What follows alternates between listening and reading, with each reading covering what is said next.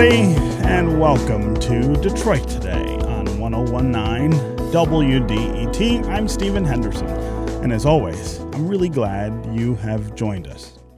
The nationwide protests against police brutality and systemic racism are now in their fourth week. The country's collective reckoning has been marked by significant signs of progress, with a lot of cities, counties, and municipalities rethinking the role of their police departments. Activist calls to, quote-unquote, defund the police have now become mainstream. And if you think about it, that's a concept that was foreign to a lot of Americans just a month ago. And although that phrase, defund the police, is now part of the American lexicon, there are a lot of people who are still unsure about what a world with less or no or different police would look like. How would that work? Today, we are going to talk with someone who has thought and written a lot about this topic. And I think this conversation will help a lot of us start to understand what rethinking policing means and what it could do for us as Americans. Alex Vitale is a professor of sociology at Brooklyn College, and he's also the author of a book titled The End of Policing. Alex Vitale, welcome to Detroit Today. Thank you very much, Stephen. So let's start with the title of that book, which is itself quite provocative, The End of Policing. What do you mean by that, and how does that idea spelled out in your book fit into the current conversation we are having about defunding the police? Well, the title, I think, has a couple of meanings. One is that we can think of it as a kind of means and ends question. Like, what is the end purpose of policing? What is it that we need policing to do that can't be done in any other way? And the other meaning, of course, is, what can we do to, reduce policing in as many ways as possible? Can we try to work towards the kind of world where we don't need to rely on people with guns to produce public safety in our communities?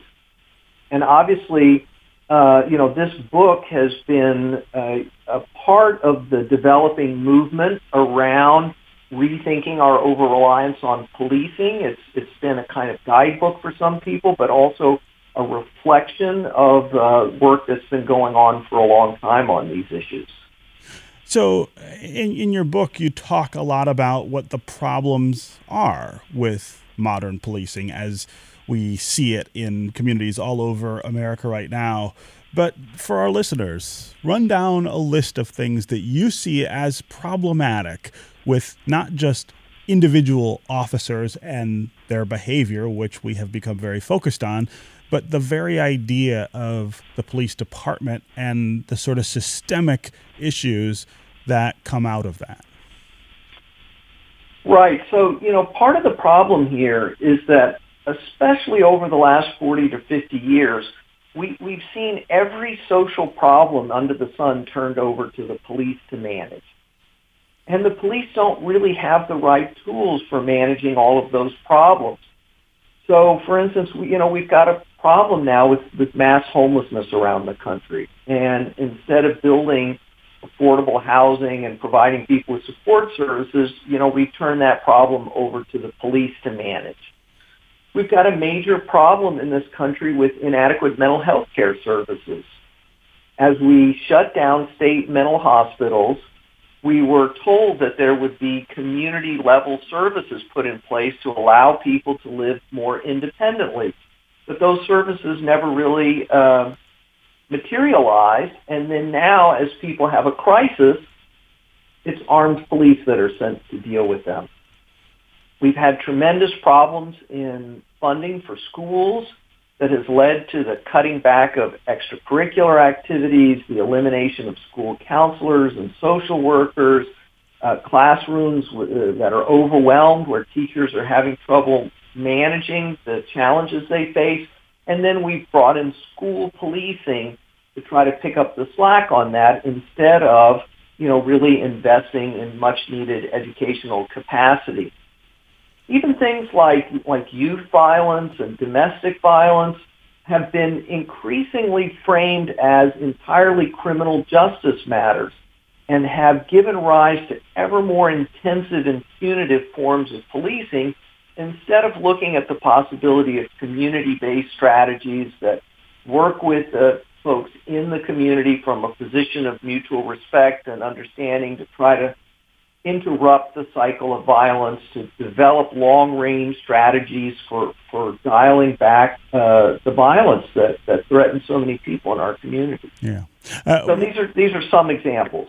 One of the ways that I have been trying to describe this is by saying that essentially we have employed the police at this point to enforce the law against the citizens that they are supposed to be protecting. And that what we need to do is think about how we would constitute an institution or a force that would help improve the safety and the quality of life for those citizens. I mean, and there's a hard distinction, I think, between those two things.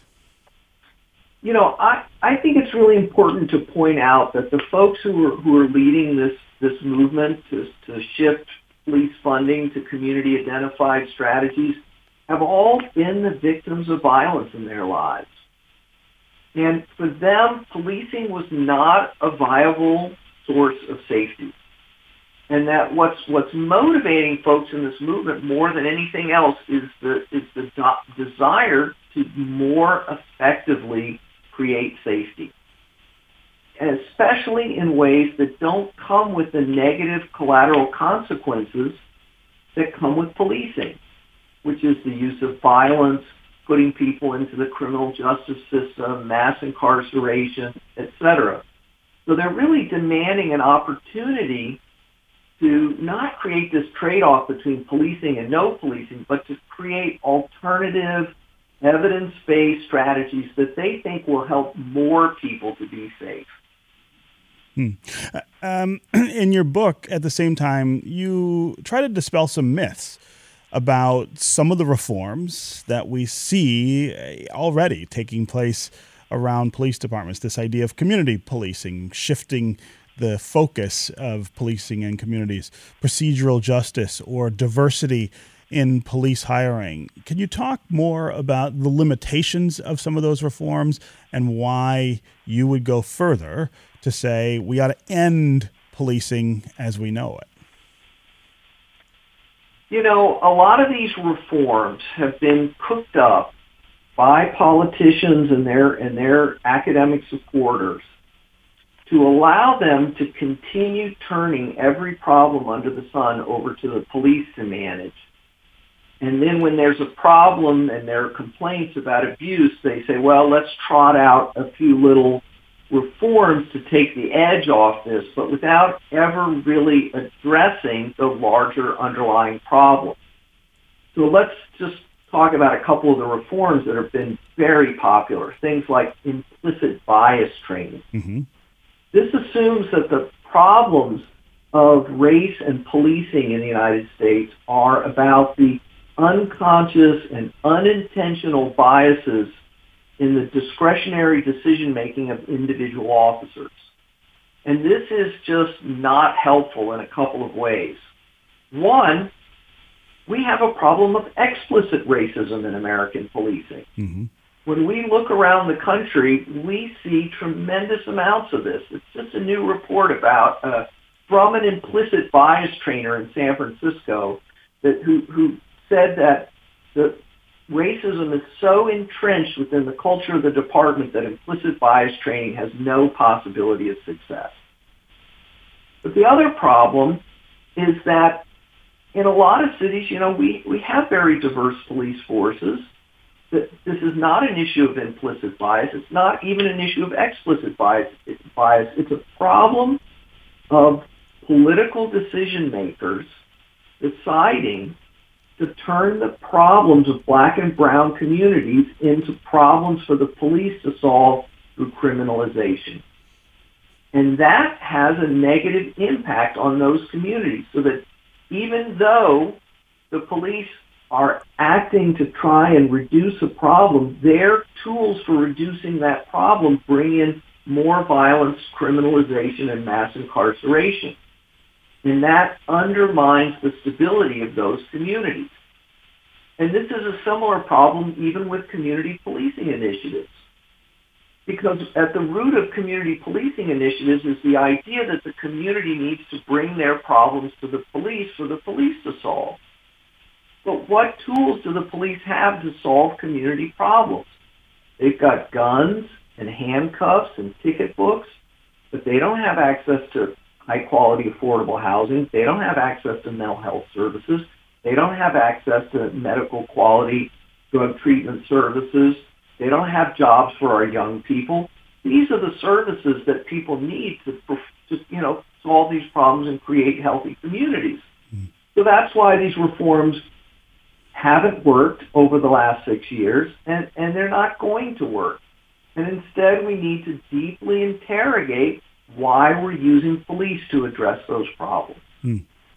I'm talking with Alex Vitale, a professor of sociology and coordinator of the Policing and Social Justice Project at Brooklyn College. He's also the author of a book called The End of Policing. We're talking about the incredibly strong calls right now for massive reform of policing in America following the death of George Floyd in Minneapolis, the death of lots of other people, in many cases, people of color, African Americans, at the hands of police.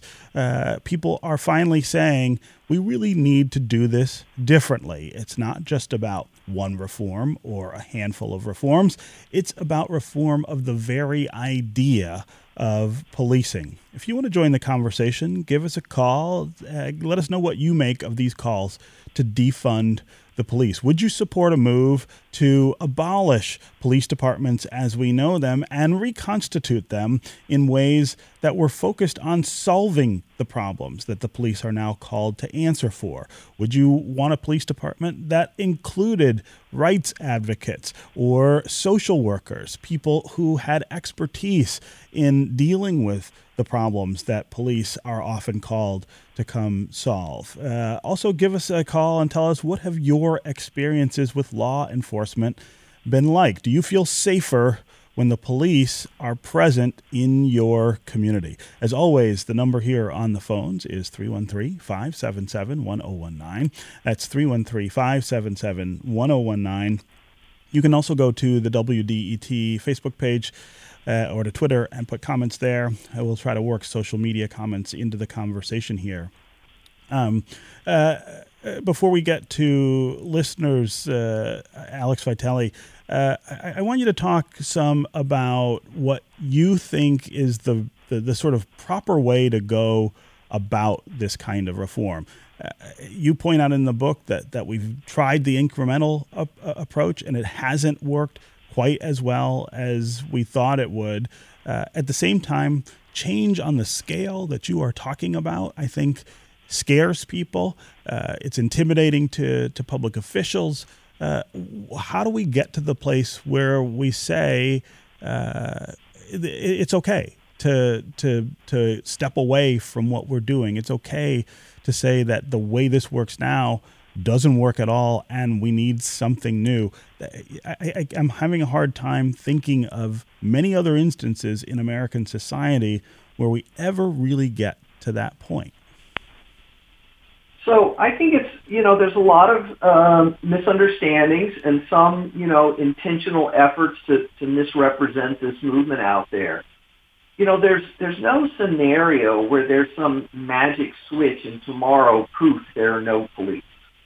There's zero chance that the Detroit City Council is going to zero out the police budget this year, right? So policing exists. The question is, how do we begin this process of unwinding this gross over-reliance on policing? So what this looks like are efforts to rethink political priorities through the budget. And this movement across the country is really being fought in local budget hearings, lobbying city council members, saying, look, we want to hire more school counselors and more coaches and more high-quality after-school programs, and at the same time dial back our reliance on school policing. We want to put in place community-based anti-violence efforts that allow us to address the shootings, to address the cycle of violence that drives so many of these problems. And as we do that, we want to dial back this approach of using gang units and gang databases. We want to put in place better community-based mental health services so that people have fewer mental health crises, so that police don't have to spend their time responding to these calls, and that when there is a crisis, we have someone other than armed police available to do that important work. So this is not about an overnight transformation. This is about a period of transition in which we assess the programs that we put in place, but that we do it in a serious way, that we don't just throw a few dollars to some nonprofit over here as a political favor on the side, that we really build this into the central strategy for producing public safety in the city of Detroit. Okay, we're going to take a quick break, and when we come back, we're going to continue this really great conversation with Alex Vitale, professor of sociology and coordinator of the Policing and Social Justice Project at Brooklyn College, also author of The End of Policing. And we are going to get to your calls and comments. John in Troy, Phyllis in Oakland County, Paulette in Detroit. We will hear from you next. If you want to join them, 313-577-1019 is the number on the phones. We've also got lots of Twitter comments to get to as well. You can go there or to Facebook and leave comments, and we'll try to make them part of the conversation here on Detroit Today. We'll be right back with more of the show.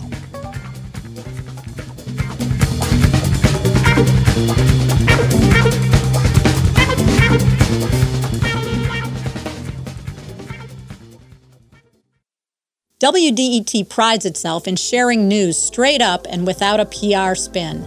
Well, here's the news about us. WDET needs to raise $2 million more before September 30th to keep our staff and quality programming intact. In order to keep our employees working safely, our costs have gone up. Because gathering safely was not an option, all of our events have been canceled.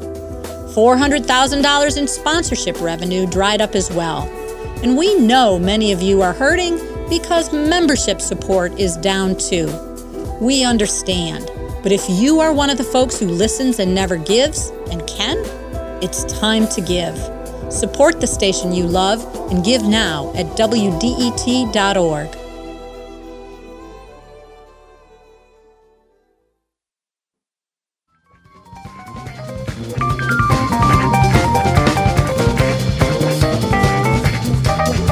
You're listening to Detroit Today on 1019 WDET. I'm Stephen Henderson, and as always, thanks very much for joining us. My guest is Alex Vitale. He's a professor of sociology and coordinator of the Policing and Social Justice Project at Brooklyn College, also the author of a book called The End of Policing, which asks us to think about the idea that perhaps we're doing it wrong with policing. Perhaps we are asking police to deal with problems that have better solutions than somebody who has a baton and handcuffs and a gun or a taser. There are maybe other things we could fund that would lower the incidence of crime on their own and not require a force of hundreds and maybe thousands of people to enforce the laws against the citizens they are supposed to protect. We want to hear from you this hour and hear what you think about these calls to defund the police, which we are hearing in protests that have been taking place over the last month all over this country. Would you support a move to abolish law enforcement as we know it? Also give us a call and tell us what your experiences have been with law enforcement. Have you had run-ins with the police that suggest to you that there is a systemic or institutional problem with policing? Again, 313-577-1019 is the number on the phones. You can also go to Facebook and Twitter. Put comments there, and we'll work you into the conversation when we can. Brad on Twitter says, I am skeptical of the police are overworked. ploy. I'm a teacher and have to deal with the same issues without training and significantly less support and pay.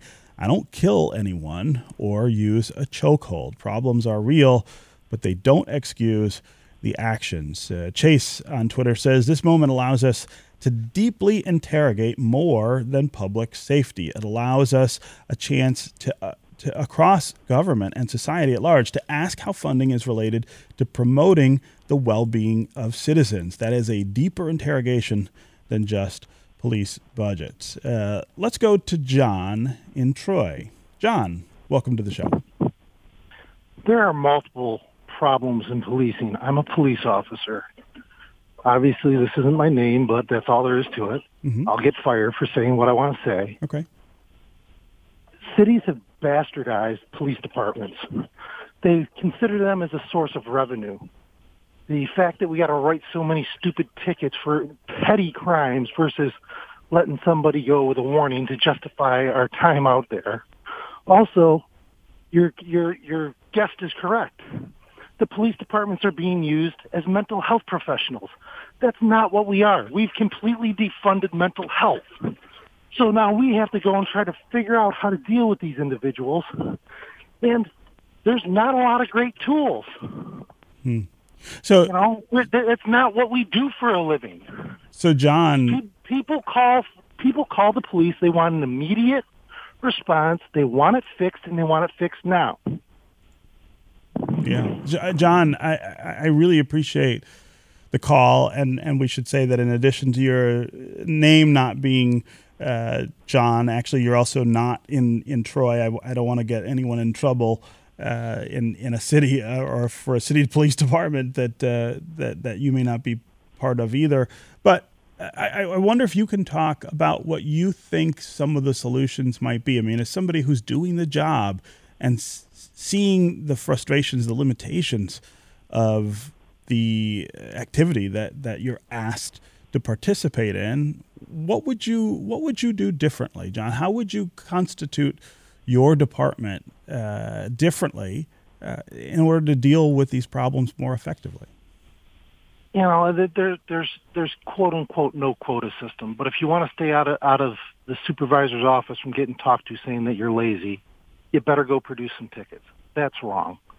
You know, unfortunately, you know, they're like I said, they're padding their budgets through citations. Not all cities. I can honestly say I don't believe the city I live in is doing that, because the amount of tickets written in my city is minuscule, but the taxes I pay in my city are through the roof. But there are some cities, and one that I worked for a while, that if you didn't produce citations, you were in the supervisor's office all the time, and it's disgusting. Yeah. You know, minor offense, and then so yeah, the traffic laws are being followed and that, and I understand that. And there's some cities where I watch people drive, and I'm like, where did you folks learn how to drive? This is ridiculous, because they don't do any enforcement of traffic laws. But also the part of the problem is police officers and society in general has forgotten how to talk to one another. There are ways you can talk to people to not exacerbate a situation. Talking to people with dignity and respect is the first thing. And my wife just got pulled over the other day for a very, very, very minor traffic violation, and the guy was just rude and to the point where my wife couldn't believe the way she was being spoken to. John, I really appreciate the call and your comments, and especially the fact that you're, you know, somebody who's doing this work and understands what some of the problems are. Alex Vitale, we haven't talked yet about that as an inappropriate goal for policing, this idea of the revenue that it creates by ticket writing. We have communities here in Southeast Michigan that support much of their services, much of their public services, through fines and tickets and citations for things that police are involved in doing. It seems to me that this is yet another example of what you're talking about, which is that policing has become something other than a way to improve citizens' lives. This was one of the major findings in Ferguson, Missouri, was that the police were using fines to raise money, and that this created a tremendous burden on primarily on the African American parts of the community, in part because that was the poorer part of the community, and poorer folks are more likely to have problems with their cars, a broken taillight, their inspection is a little out of date, and also those communities were just targeted for more intensive policing. And the research shows that these kinds of traffic stops do nothing to enhance public safety. They just don't. And a lot of them are pretextual stops that are just a fishing expedition for drugs. And so we need a complete rethink on this. And that's actually one of the proposals in Minneapolis, is to create an independent traffic enforcement force that's not armed, that doesn't have arrest powers, that would function mostly through stopping people, giving people warnings, things like that. Again, John, we really do appreciate you listening to the show and calling in to participate. Let's go to Phyllis in Oakland County. Phyllis, welcome to the show. Thanks. Mm-hmm. I thought I just wanted to put some perspective on where we might look for solutions. So this is going back probably 15 years, but I used to be familiar with the budget of my local municipality. And at that time, the district court, which is the court where the processing of all crimes start, had a budget of about $2.5 million. Mm-hmm. The Parks and Recreation Department had a budget of about $2.4 million, and the police department had a budget of $17 million. Wow. So, I remember having conversations with the director of Parks and Recreation, who said, I think we have this all backwards here. If I had the money to provide, programs for kids, I think we would see a lot different community. We could have a lot bigger impact on our community.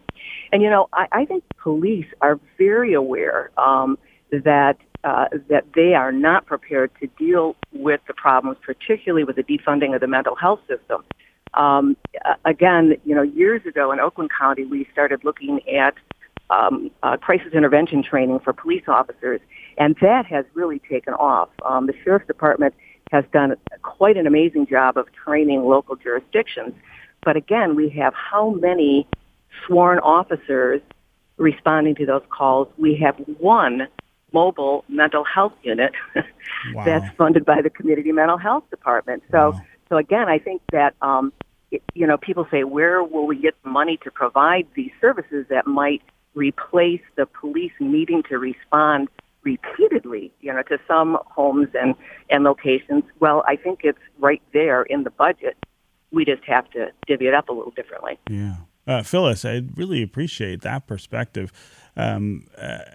Alex Vitale, some of the things that we hear frequently when people talk about, well, let's put money into social work, let's put more money into education, or let's put money into things like parks, which would give kids a place to play and give them places to expend energy and things like that. We always hear, well, there's not enough money to do those things. And as Phyllis points out, part of the reason often that there isn't enough money is because we spend so much on policing, and that becomes the priority. Again, I feel like that speaks very strongly to the point of your book, which is that we have decided that policing is the answer to every problem, and that that needs to happen to the exclusion of adequate funding for other things that might achieve the same ends more effectively. Yeah, I often say my book is not really a book about police accountability. It's a book about political accountability. Because these are political decisions that are being made. And I think we need to look to groups on the ground in communities who who are really facing public safety challenges and listen to what they have to say about this.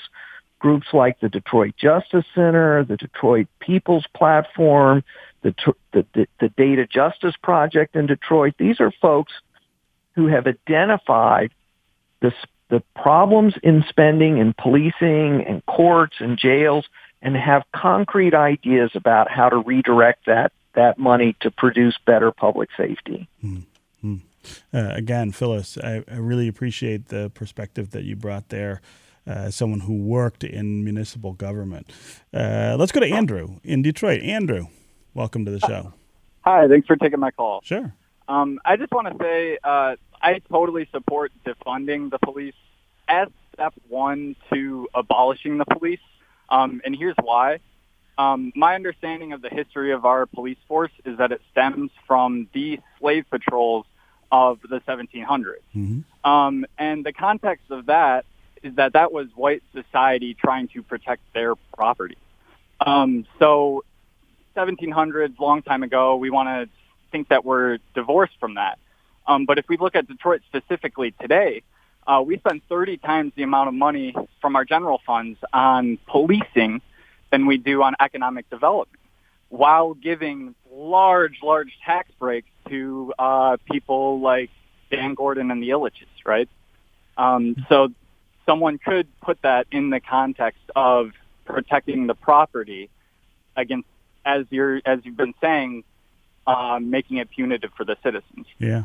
So that's what I wanted the input that I wanted to say, and I'll take my response. Yeah, Andrew, I really appreciate you calling and offering that. Alex Vitale, the history of policing in this country is tied, of course, to racism and slavery and the police force as we know it today, even though it is a long way in time from those things, still maintains some of the dynamics, some of the approaches that we saw back then. Is that a reason to think about, as Andrew says, abolishing the police department altogether and rethinking the idea of public safety? Well, it's certainly true that the management of slaves was one of the early functions of Southern policing. And I argue the first police force in the United States was the Charleston City Watch and Guard at the very end of the 1700s that managed a mobile slave population.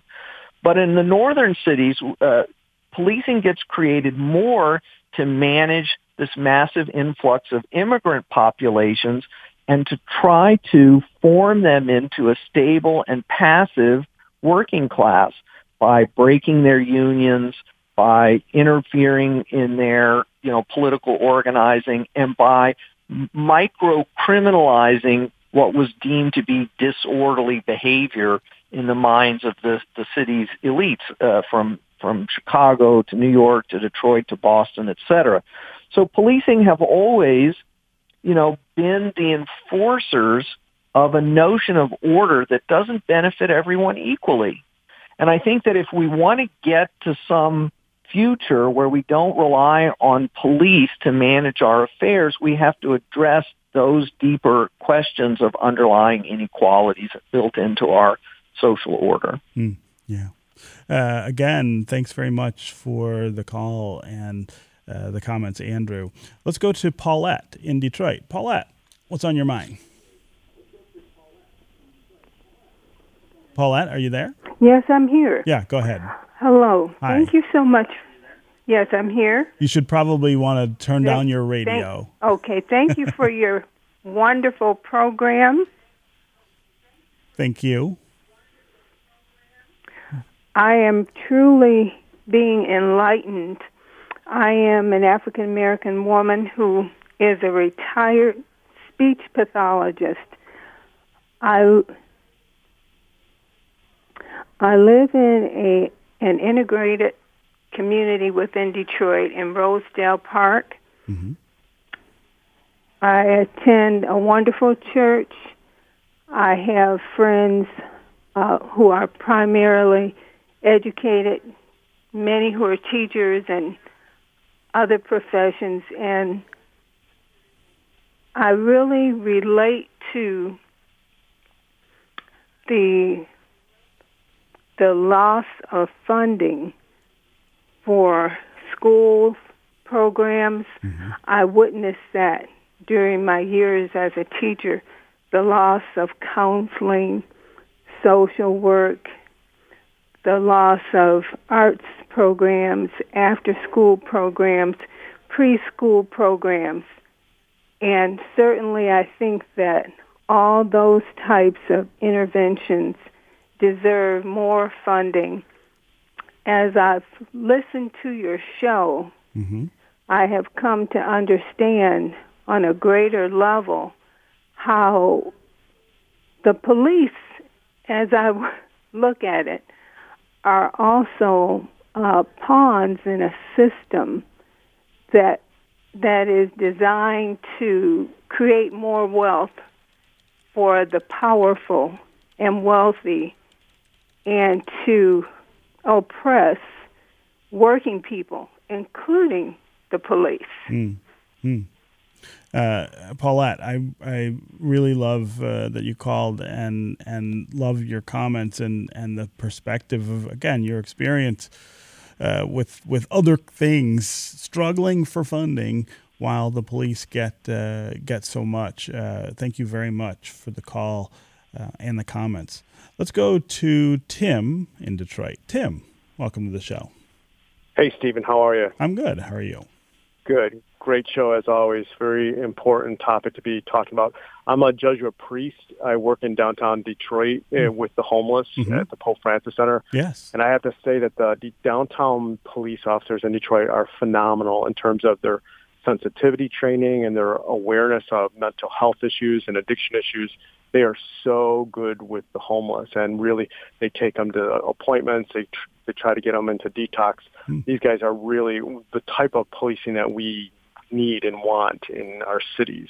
Wow. But the issue I think that nobody's talking about is in terms of if we're going to reimagine public safety and really ask the police forces to change the way they're to get rid of this systemic racism that's inherent in so many police forces.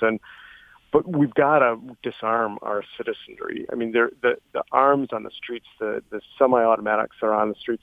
I mean, if we're going to ask them to reimagine public safety, we've got to really address the gun issues because it is, it's out of control. I mean, some of these marches that I've been in the last few days, guys are openly carrying semi-automatics. Yes.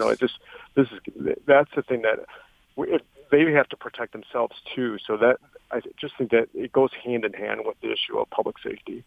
Tim, I really appreciate the call and the comments. Alex Vitale, talk about the violence that exists in American society and the amount of arms that are prevalent in our society. They say that there are 350 million guns in circulation in America, which would make it as violent a nation as you could imagine. If you didn't have police, what would that look like? What would happen to that dynamic? So, part of the prevalence of guns in our society is a legacy of things like slavery and colonialism that were central to the founding of American culture and have given rise to this idea that it's appropriate to use violence to manage our problems, and that, the country is riven by these divisions that can only be resolved through violence. So how do we, break the cycle of that? Well, it's not just through gun control, which would be great, but I don't think is going to be effective. We've got to start healing these divisions. We've got to look at people like Brian Stevenson, who say we've got to quit pretending that slavery is ancient history and has nothing to do with today. We've got to have a national accounting and reconciliation about that past. And the same thing is true about our relationship to the First Nations and indigenous people here. If I could, I want to just bring up one issue about this connection between violence and politics and policing. Detroit is one of 7 cities that's being targeted by the Trump administration as part of Operation Relentless Pursuit. Yes. What they want to do is they want to flood Detroit and others and these 6 other cities with more federal law enforcement, ATF and ICE and DEA, and they're giving millions more to the Detroit Police Department to hire more officers to get the gangbangers and the drug cartels. These are kind of Trump's favorite rhetorical enemies. Mm-hmm. And this is a project for Trump to get reelected by saying he's tough on the bad guys. And what's striking about this is to see the number of big city mayors in places like Detroit who are basically embracing Trump's reelection strategy by cooperating with this initiative. And there's now a whole coalition of groups in Detroit who are fighting this. And I think that if we're serious about rethinking our approach to violence and our over-reliance on policing, something like Operation Relentless Pursuit has to be the first thing to go. Okay, we're going to take another quick break, and when we come back, we will continue our conversation with Alex Vitale. We'll also continue to hear from you, John, on the east side, Ed, in Detroit. We'll get to you next. If you want to join them, 313-577-1019 is always the number here on the phones. We'll be right back with more Detroit Today.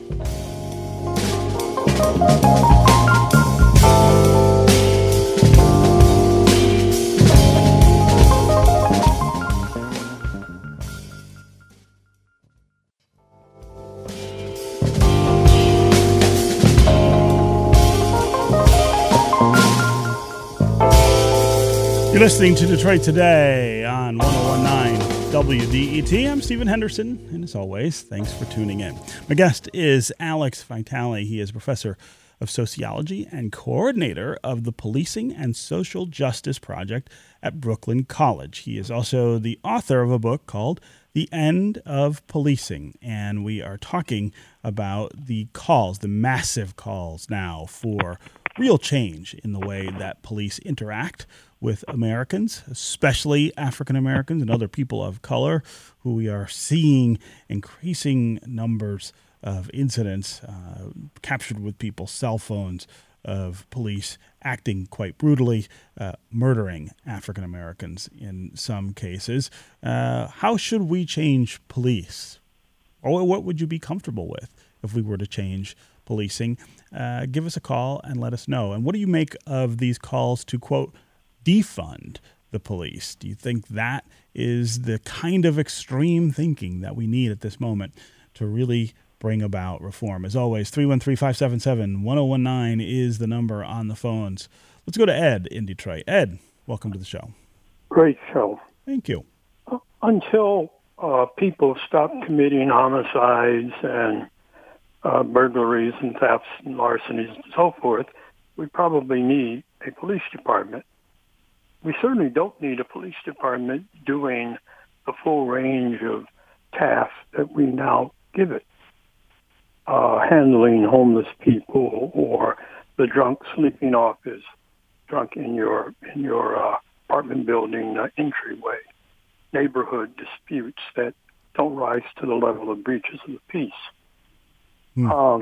But your caller earlier, John, complained a bit about that. Your guest has suggested problems with that.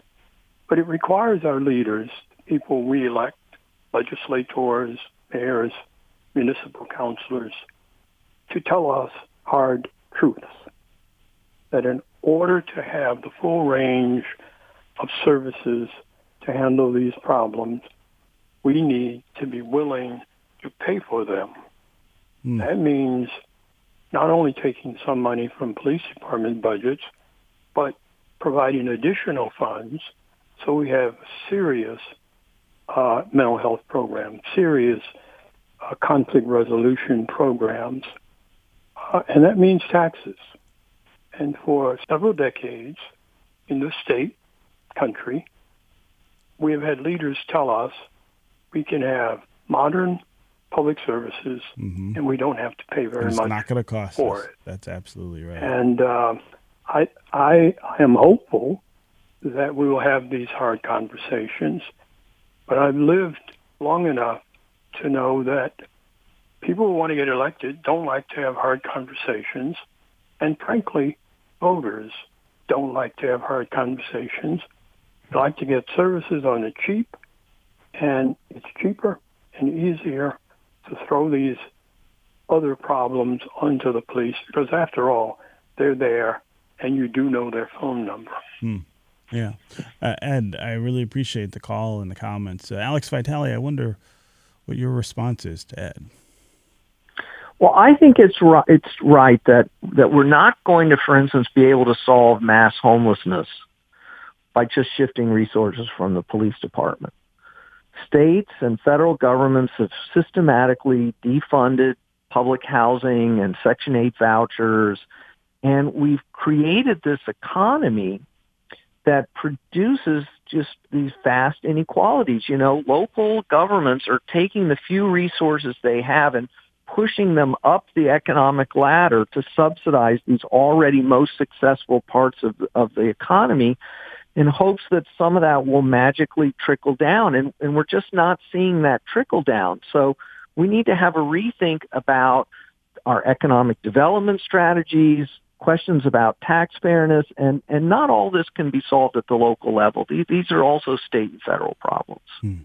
Yeah. Again, Ed, thanks very much for the call and the comments. Chris in Macomb Township. Chris, welcome to the show. Thanks for having me on. Uh-huh. All of these programs and everything, I mean, 100% behind every single one of them. But I need to make this very clear to everybody listening today. We have to go out and vote in November and get rid of these people that are in office right now that are fueling all these problems. Everybody forgets that Donald Trump and his father were found guilty of discrimination back in the 70s when they were renting their apartment. Yeah, housing discrimination, that's true. Yes. And we have to start. It has to start at the top, and it has to go down the ticket. We get the other people that we need to get rid of is Mitch McConnell, and we got to get rid of Lindsey Graham and all these people that have been ingrained and have been just feeding into this. Chris, and my point is that we need to vote. We need to get out and vote. I saw Debbie Dingell yesterday on TV, and she said people were apathetic. They saw these poll numbers back in 2016 where Hillary Clinton was, in a comfortable lead. Everybody got apathetic. Oh, she's going to get in, no problem. What happened? We got to get out and vote. Yeah, Chris, I really appreciate the call and the message. Of course, here on Detroit Today, we are strong advocates of people voting and having their rights to vote respected. We've done some things here in the state of Michigan to make it easier for people to vote and to vote absentee if that's how they choose to vote. So hopefully your message carries to lots of people's ears, and we do see people exercise that right even more when we get to November. Let's go to quickly to John on the east side. John, I've got about 2 minutes left, but I wanted to get thanks for the and I absolutely agree with Chris, but it doesn't end there. And I said this back when Obama got elected the first time. It doesn't end at the voting booth. It ends in community development, community involvement. So my point is that from the perspective of the city of Detroit, when you have an issue, you have to call 911, whether it's something at our riverfront parks, whether it's somebody playing their music too loud, parking across the sidewalk, whatever, you have to call 911, and it's just ridiculous to think that they could handle all that. We used to have 311 for non-emergency reporting. I think just a central 911 that would delegate which department would take care of it, because not everything involves an officer with guns. Yeah. And John, I don't mean to cut you off, but we're going to run out of time, and I want to get Alex Vitale to respond. This 911 versus 311 culture, the idea that we could expand the ability of response for police officers and others is maybe a beginning. It's not just the phone number, right? It's the capacity to respond to things with someone other than police. That's key. So whether it's two numbers or one number, we have to create those alternative infrastructures. Yeah. Okay, Alex Vitale, professor of sociology at Brooklyn College and author of The End of Policing. It was really great to have you here with us for this conversation. My pleasure, Stephen. Thank you very much for being here. All right, that is going to do it for us today. Tune in tomorrow for a conversation about the push to make Juneteenth a federal holiday. And big thanks to our intern, Claire Brennan, who had a big hand in preparing today's show. Great job, Claire. This is 1019 WDET, Detroit's public radio station, your connection to news, music, and conversation. We'll talk more tomorrow.